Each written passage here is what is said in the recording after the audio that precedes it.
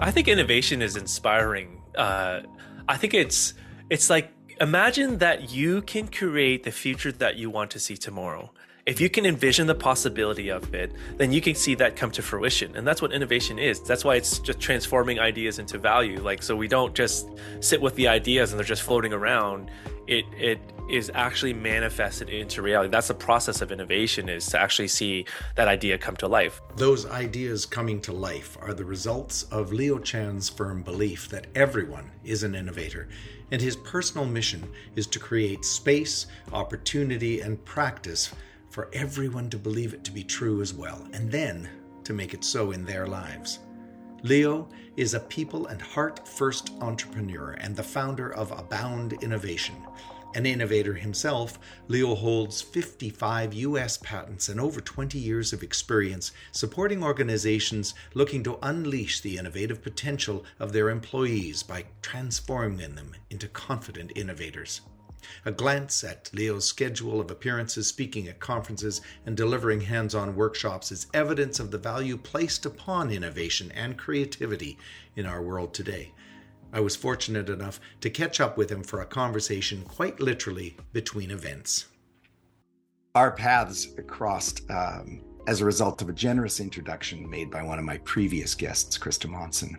And understanding the nature of this podcast and these conversations, she urged me to take this opportunity to meet you as an inspiring, highly creative guy whose perspective on work and play she found incredibly refreshing. So, Leo, thank you for joining me in conversation this morning.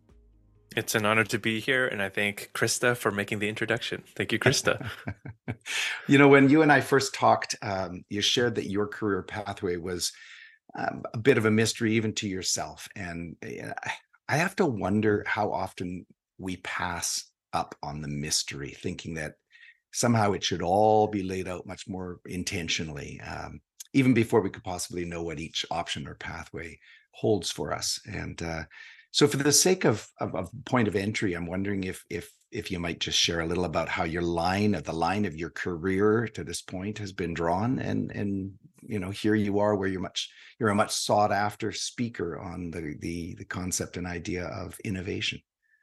Yes, I did not plan my career like this, and it kind of just happened. So, so I could tell you, even the degree that I chose to study in university, I kind of had a couple options, and I was just hoping for one, and going from there. So I applied to design school when I was in high school, and that was my first point of choice. And if I wasn't, I was going to go into IT, which was quite different, but still computer related in my mind. So, but I thankfully was accepted into design school. And I think that really has directed my path, if you will, from a career point of view. So I ended up doing design school, ended up in design, doing design, and really enjoyed it. And what I found with that industry was that, at least here in Toronto, it was a very volatile industry. I worked with design agencies, but at the time, the ones at least that I worked for had volatility. I had a mortgage, I was married, and I decided that I wanted to still do creative work, but not in a volatile industry. So I ended up at State Farm Insurance Canada, of all places to work. And it's a bit of irony in that, isn't it? It's a little, isn't it though, right? But I was like, I'm not going to sell my creative soul to corporate. I'm not going to let it go. And so I was able to exercise my creative muscles at State Farm Canada, doing design work. And then 2.5 years into that role, they said, hey, unfortunately, the department's going through a reorg. Your job's going away.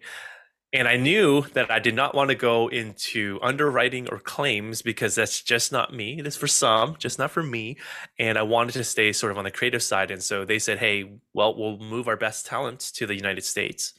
And if you're willing to apply, you can see what happens. And so I threw my name in the hat. And to my surprise, they selected me, and found out in October of 2011, and then to basically 2.5 months later, I moved my wife and myself to America, and we were in a different country and completely new place. Left all our family and friends. It was kind of a crazy thing to do, but what happened was, when I moved there in January, in March of the same year, State Farm had a lunch and learn and they just launched the innovation department at State Farm Insurance on the corporate side, and I was like, what is this? And I was just enamored by what I heard, and so I'm like, I have to do this. And so I put my hand up. I was like, I'm getting there whether they want me or not. Like, this is me. And so I was then asked to lead a 2-year project. So I led the 2-year project, but literally after I finished, I'm like, I am coming now. You're taking me in. And they did. And so I joined the State Farm Innovation Department, and I fell in love with innovation. And to me, it was an infusion of creativity, new thinking, business, technology, and everything in between. And I fell in love with this innovation thing, and I never knew it was a career. I really didn't. I think what I learned from my time in design was that I just loved creativity. I loved being able to create possibility and express it in different ways. But I realized for me, it didn't have to just be visual. It could be in any other way. It could be in business. It could be with, so it didn't have to be a visual way of expression. And so when I met innovation, it just kind of aligned with all my other passions. And I'm like, this is it for me. And so I became an innovation person. I had no idea. I changed my career, and I fell in love with it. And then about, I think it was about 3.5, 4 years into that, my wife and I were kind of like, might be time to move back to a big city. So by that time in my career, I was like, I love innovation. I'm doing this for the rest of my life. And I found a position at Chick-fil-A corporate in Atlanta, Georgia. And so I applied to that, and there I was. And I was in innovation. That's how I got into innovation. It was just sort of following things, my intuition, I guess, if you want to call it that, of my gut of things that I realized that I really loved. I knew what I didn't love, and I just try to stick to the things that I loved. And I found innovation found me, and that's what I still do now to this day. So it's never would have thought. Did you always? Yeah. I mean, what I love about the story was that sense. I kept hearing the notion and the sense of being drawn, that sense of intuition, being drawn, prodded, doors opening, without necessarily knowing that I think you said at one point, without even knowing they existed. So that sense of risk, or the willingness to be open to surprise, has that always been a part of who you are now that you can look back with hindsight? That's a very interesting question, Greg. I actually don't. I like risk to a certain degree. There's certain risks that I don't like. So I don't like financial risk. I'm very risk adverse when it comes to finances. But I've always loved exploration and trying things and discovering. I think I told you last time we spoke, I watched Star Trek growing up as a kid, and I just that honestly I felt like was why I do what I do now, was because it casted a vision for the future that didn't exist. And there's these wonderful technologies that I thought were like the coolest thing growing up, and this show celebrated boldness and exploration and trying new stuff and seeing what happens and all of that. So I think I've always had kind of that within me. Like, I grew up with the internet and websites becoming a thing, and I was fascinated by this new technology, this expression of communication. So I'm like, I had time on my hands, so I'm like, I'm going to play with this stuff. I'm going to learn websites and the art for it and the coding and all this stuff. So I've always had sort of a very curious nature, and curiosity is exploration, right? We just explore what kind of is interesting to us and see where it leads. So I think a lot of my journey into this innovation career has been of curiosity.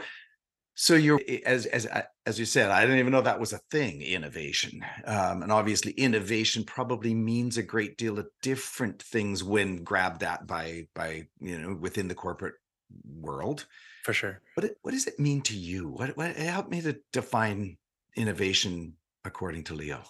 Yeah, I created my own definition, which is now innovation is creating a new future by transforming ideas. So kind of a two-parter, but the simpler definition is simply innovation is creating a new future. Yeah, but the second part of it really grounds it. Yeah, by transforming ideas into value. That's the how part of it. I think this is your definition. You've also talked about a manifesto. Is that the manifesto? Is that the statement that stands in as the Innovators Manifesto? No, the Innovators Manifesto is kind of an inspirational call to rise up and to think differently and step into exploring possibility. And doing things differently, pushing, challenging status quo, not allowing the present to be the same, and dreaming a bold future. It's kind of a nod to Star Trek's intro video, but also to the Think Different campaign from Apple. So it's kind of my Leo's version of, yeah. I love it. You have said, I think that you have often hear people, that you meet in conference sessions or on Zoom or wherever you're gathering in person or online, who will say, yeah, that's all great, but I'm not innovative. Which Yes. to my ear resonates with, no, that's really lovely for the artist, but I'm not creative. How do you respond? I Or hear is it all the the gauntlet time. dropped? No, I hear it all the time, and it's surprising how often I hear it from and who says it to me. So I've heard both. I'm not an innovator and I'm not creative. And they come out of there's definitions for these in the world, or we have pictures of them in the world, and they're often communicated to us. So I think I'm on the journey of re-educating, if you will, what these words mean. So I've had innovators say they're not creative to me, and I've had creative people say they're not innovators to me. And I think it's really funny because to me, they're in some ways the same thing. I always like to share this story. I met a woman who was working for this big startup. She was the director over, I think it was like food sciences or something like that. But I got to know her story, and she said, before I got to this organization, I used to work for Nestle, and I created products. And she's like, in fact, there's a product that is still on the retail shelf today that has outlived my career, that is still for sale. And I was like, wow, that's incredible. And I was like, but did you just say you're not an innovator? She's like, oh no, I'm not an innovator. And I'm like, so I shockingly said, and I said, well, let me be the first to tell you, you are an innovator. The fact that you were able to create this product out of nothing that is still there, I'm like, that's incredible. I'm like, I don't even have that. I call myself an innovator. And she was like, wow. And so her mind was blown. I was blown for different reasons. And so that happens. And then I've also had innovators tell me they're not creative. And I'm like, tell me more about that. Because to me, creativity is the ability to create ideas, right? So anybody can, and so anybody can innovate because anybody can create a new future, but also everybody's creative because we all have the ability to create an idea. Anybody does. Right. And it's just that the word creativity, we always tend to think about people in the fine arts. So the musicians, the writers, the dancers, the painters, and so on. And we call them the creatives, which thereby means if I'm not one of those type of professions, therefore I am not a creative. But that is just a expression of creativity in a specific way. Versus when we think about creativity as simply creating ideas, we all have done that at one point or of life. And so we all are born creative because we all can do that. We can all imagine new ways of doing something or a different way of doing something. When we were children, we had probably all of us had lots of imaginations, and we can envision things that didn't exist. That's creativity expressed. So we're all creative, and we all have the ability to be an innovator if we want to be. It's just learning the skills and the mindsets to become one. Yeah, and I think that mindset piece at the tech. How do we rewrite the new story? How do we face the stories that we've told ourselves, we've adopted, right? And it's not just I'm not creative. It's I don't do math. Math is hard, or whatever. And so much of it, unfortunately, perhaps has come through our education programs, as top notch or not so as they might be. We've still gotten those messages loud and clear, or we have read them as such, interpreted the signals, and therefore.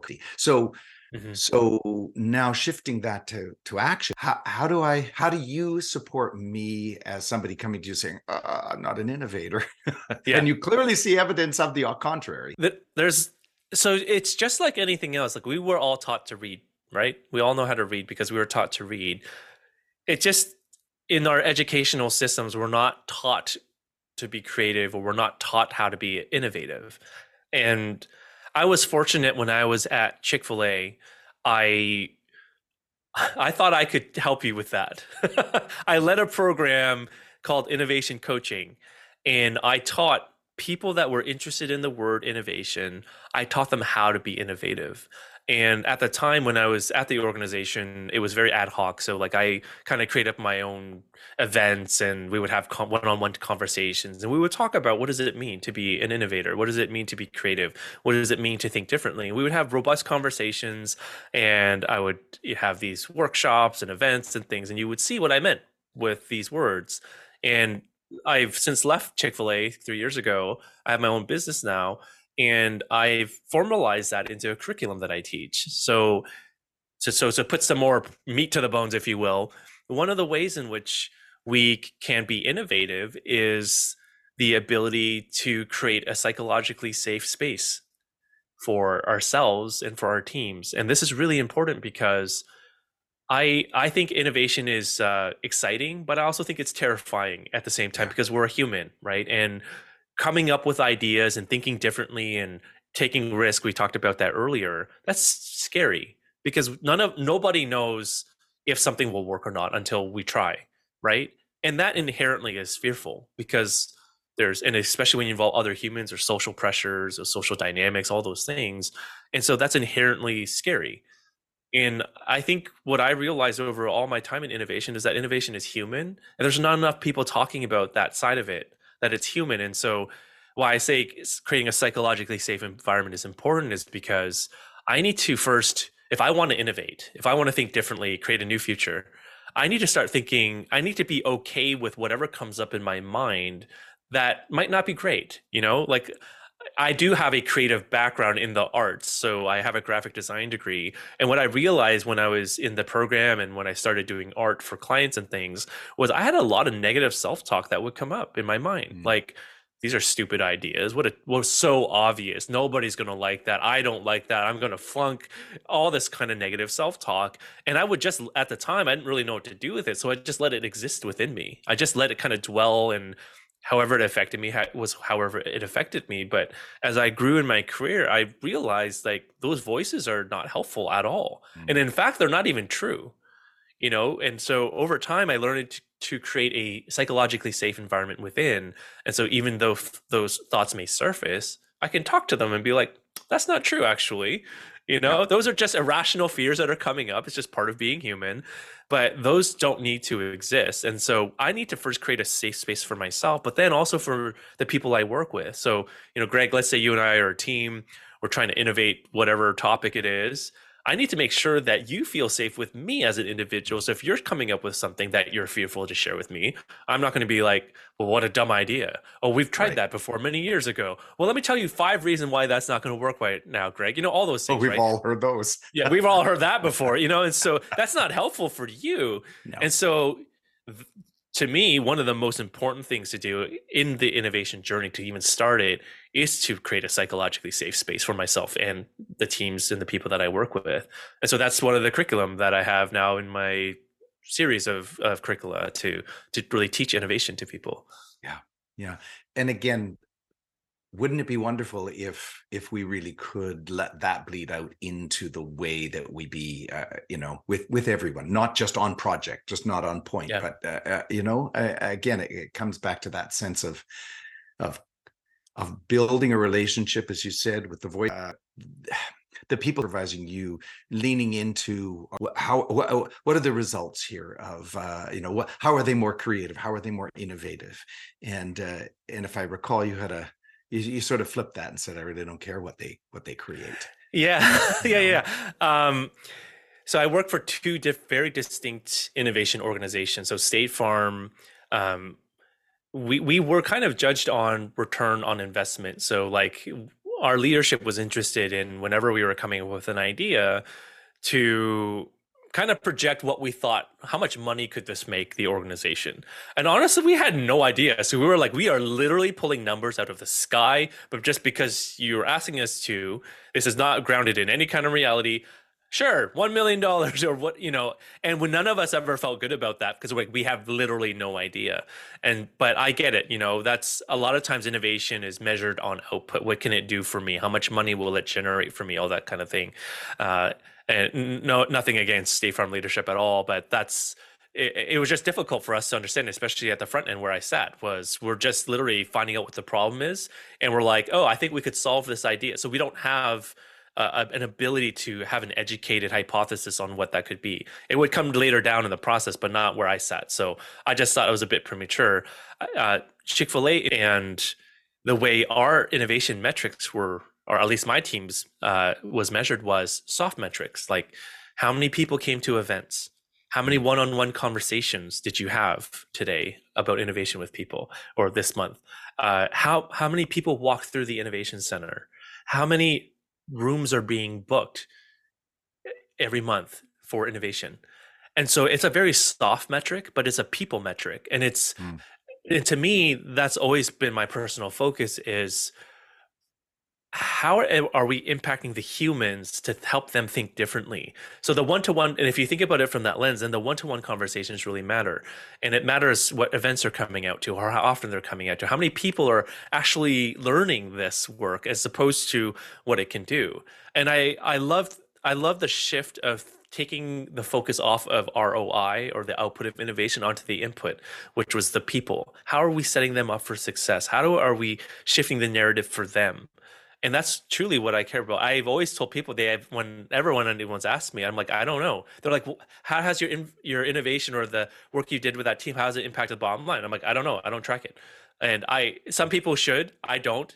It's not important to me, because I know that if I've shifted the person, if they think differently, that will undoubtedly impact bottom line. And if someone else wants to track that, great, but I don't need to, because I know my impact's been made if that person is different, if they think differently, if they're applying a new approach in the work, if they're seeing new ideas and possibilities, then mission accomplished. We've done that work. And I can, and the way to kind of see that is in their language. How are they talking about things? Are they talking through possibility? Are they talking with an more and more open mind? Are they less talking about why things won't work and leaning into why things could work? And you can see the subtle shift in the language and the personas and their gestures and their facial, all that. You can and the language itself, as I was hearing you describe that, innovate, play, create. These are verbs, not nouns.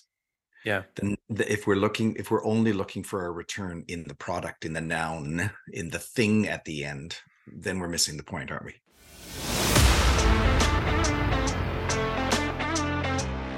Hey, podcast listeners. My name is Laurice Campbell, and along with my co-host, former Olympic bobsledder, Alicia Olson, I am so excited to introduce you to the Mother Pucker podcast. And if you love the Oilers like we do, you are going to love our show. It's just two gals who aren't afraid to drop the gloves and throw some hot takes about the boys in blue and orange. Whether you're a massive hockey fan like us, or just looking for some new voices talking about the Oilers' blue line, or lack thereof, we promise the show is for you. So subscribe now and tell your friends. It's time for the Mother Pucker podcast.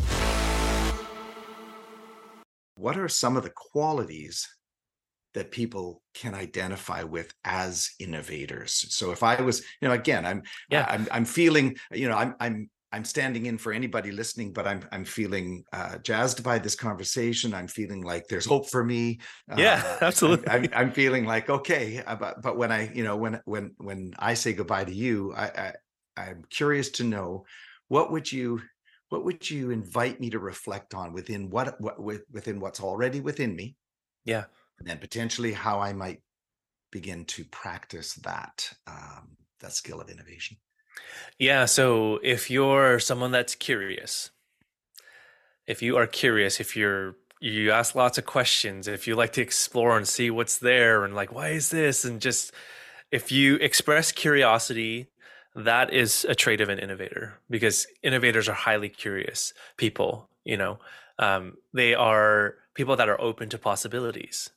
So if you're always like, oh, what have you ever thought about this? Or could it be like this? Or why isn't it like this? And just trying to think of new ways of doing things, you have quality of an innovator. If you enjoy solving problems, right? I don't know if this has always been part of me, but like I remember way back when, before this even existed, I would wander through grocery stores and be like, it's so hard to find like specific products in the aisle. Like, wouldn't it be nice if there was like a grocery GPS where you could, if you're looking for like a spice or something, you could, punch it in and poof, and it'd tell you where to go. I'm like, this should exist, right? And so eventually that did. I should have patented it when I was a high school student, Yeah, but I didn't yeah. even know how to do that. But people like solving problems. You're always like, oh, there's always better ways to do something. So if Mm. that's you, then that's a trait of an innovator. If you are someone that likes to experiment, if you like to like tinker with things, like let's just see what happens if we try this thing, and and you don't mind if it fails, you don't mind taking the risk, you don't mind if it doesn't work, but you like to kind of get your hands in there and just see, like, what could be if we chew this. That's a trait of an innovator. If you're someone that likes to collaborate with other people, right? If you believe that there's other skill sets and experiences that other people have that you don't, and you want to invite them into the conversation, you want to collaborate, that's another trait of an innovator. Because often innovators come up with these ideas and dreams that are so big they can't accomplish it on their own, and they know that, like, I can't do this by myself. So that's another sign. What if you are a visionary? Can you actually create a new future or envision a new possibility to be? So if status quo and present is today and you could see a different possibility, that's vision, right? That's visionary. And so that's part of it.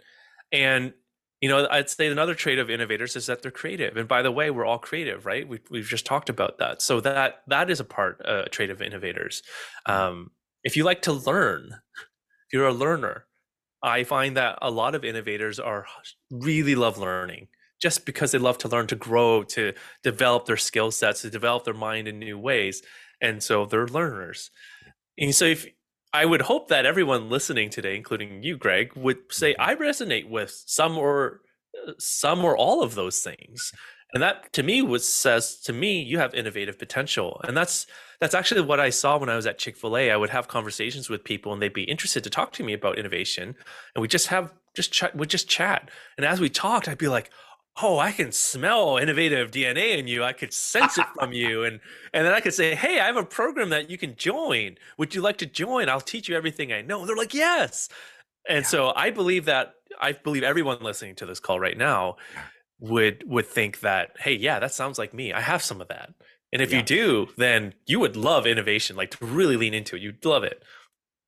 Yeah. And to me, as you began, I kept thinking, okay, that's a child. Yes, that's a child. That's a child. Like all of those things we began with, as you said, I think at the beginning of this conversation, we began there. A child doesn't develop without an innate sense of curiosity, a desire to know, and how do we learn anything but through experimentation, trial. Oops, that hurt. Error, trial. Yeah. Right. That's joyful. Again, to be able to resonate within lovely offer. What a lovely offer. And especially in a time in our history when there's so many reasons, or at least pressures, to make us feel we should close in, protect, don't look to the future. The future is dire. But I'm hearing you say the future is in the next moment, not necessarily the next millennium. Both of these, that to me is where the opportunity for innovation to feed us and our health, physically, mentally, spiritually, all of that sense of if we can imagine the possibility, then there's a future that's worth leaning into, and that's wonderful. Yeah, I think innovation is inspiring. I think it's like, imagine that you can create the future that you want to see tomorrow. If you can envision the possibility of it, then you can see that come to fruition. And that's what innovation is. That's why it's just transforming ideas into value. Like, so we don't just sit with the ideas and they're just floating around. It is actually manifested into reality. That's the process of innovation, is to actually see that idea come to life. Otherwise, it's just floating around and, that's just an idea then, right? And so I think and then I love that you just mentioned about returning to our childlike self, or what you resonated with is that those are childlike quantities. I kind of like to say I've never grown up. I'm like a big adult kid. My wife and I don't have children, and I'm like, well, she's got one, but I'm a big kid, not in a childish sense, but in a childlike sense of, so I'm sure some of the folks listening will remember Toys R Us. It's like, I don't want to grow up. I want to be a Toys R Us kid. And I'm like, in some ways, I've always kind of stuck to that. Like, I don't want to lose the essence of childlikeness and playing and exploration and fun, right?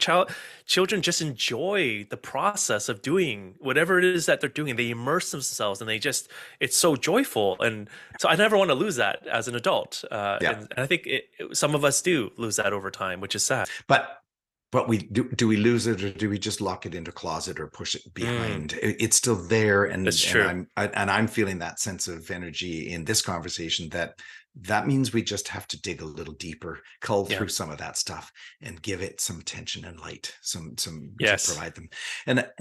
And what a great segue, not intentional for me to drop the word child, but where you took that sense of playfulness.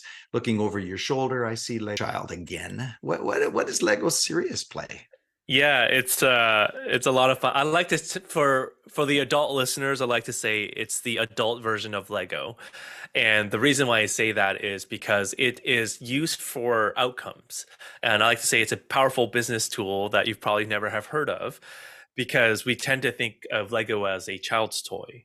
And while the product is, Lego Serious Play is utilized to converse with one another. So right now we're talking with our mouths, right? With our voices.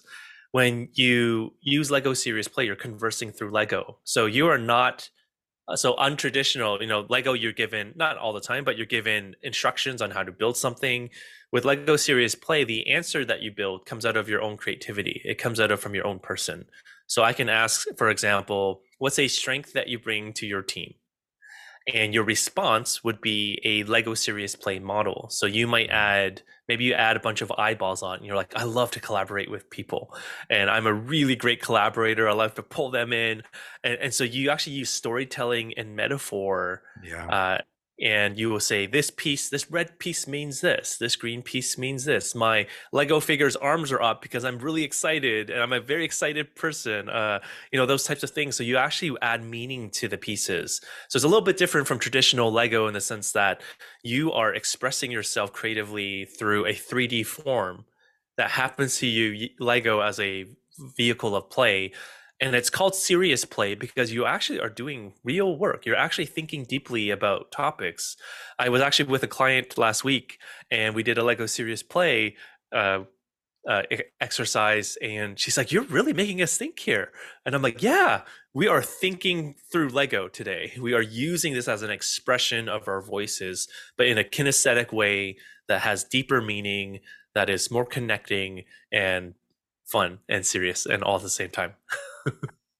Yeah, absolutely. And as you know, my background in arts education, again, let's devise something out of nothing or out of an object and put that object with another object or a line of poetry and trust that something new will emerge. I mean, if we all could hold on to that and build on that and embrace it, and it sounds like that's very much at the core of your mission. With when did the four-letter word play become the four-letter word work with such incredibly differing essence? Yeah. I think I've always wanted to enjoy what I'm doing. Maybe it just came out of my gut of like, I believe it's important to enjoy and have fun with what we're doing.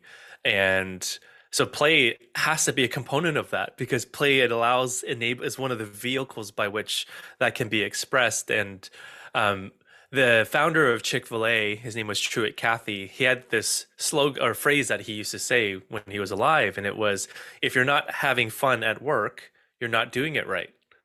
And I never got to meet him, but he was notoriously known for play. Like, he would do all sorts of these sort of antics around the Chick-fil-A campus, where I heard of a story where he had the access to the Batmobile, for example. I don't know why, but I think he was a car collector, so I think he either owned it or he rented it or whatnot. And he one day drives it to the campus, dresses up like Batman, and people are like, "What on earth is going on?" And he's just like a kid, just at play, just enjoying. And it was what a wonderful tone to set for an organization that this is not just okay, it's celebrated to play, and you can have fun when you're at work, and play actually enables so much for us when we want to think differently, because the form of play, there's no right or wrong. There's no one set way to do it. There's unlimited possibilities, and it really breaks down some of the barriers that can hold us back. So play in and of itself is wonderful because it allows us to explore in different ways and gets us out of all the cerebral part of us and that analyzes things, and it just allows us to be in the moment and express ourselves and see what could be. And so play is wonderful. I want to bring this to a close with a question inviting you into an imaginary future. So, and as you said, if one of the key attributes of an innovator lies in that ability to see possibilities, to look beyond the limitations and see what might be, I want to ask or invite you to take a moment and imagine into your future, Leo. And from that vantage point, however far into your next steps, what do you see, imagine, and celebrate as possible for you? That's a lovely question, Greg. I'm excited for the work that I'm doing, and a grand vision that I would love to see is this message, or the ability to innovate, becomes normal for people. So just like reading is normal today for people, right?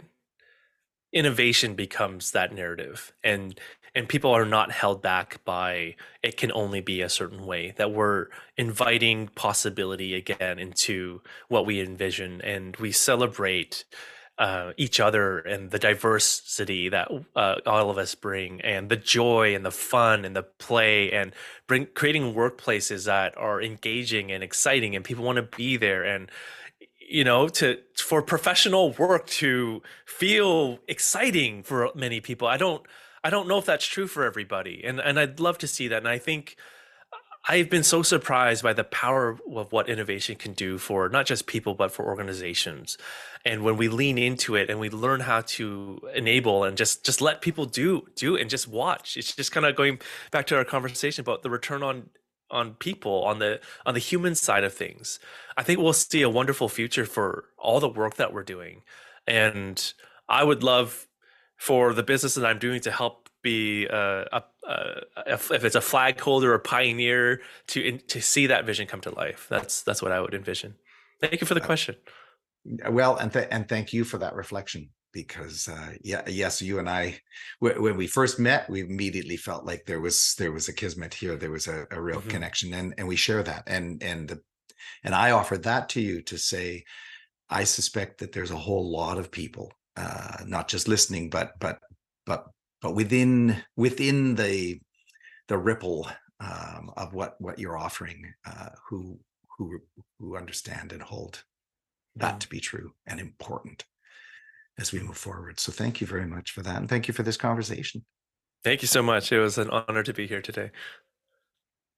For more information on Leo and his work, please check out his website at aboundinnovation.ca.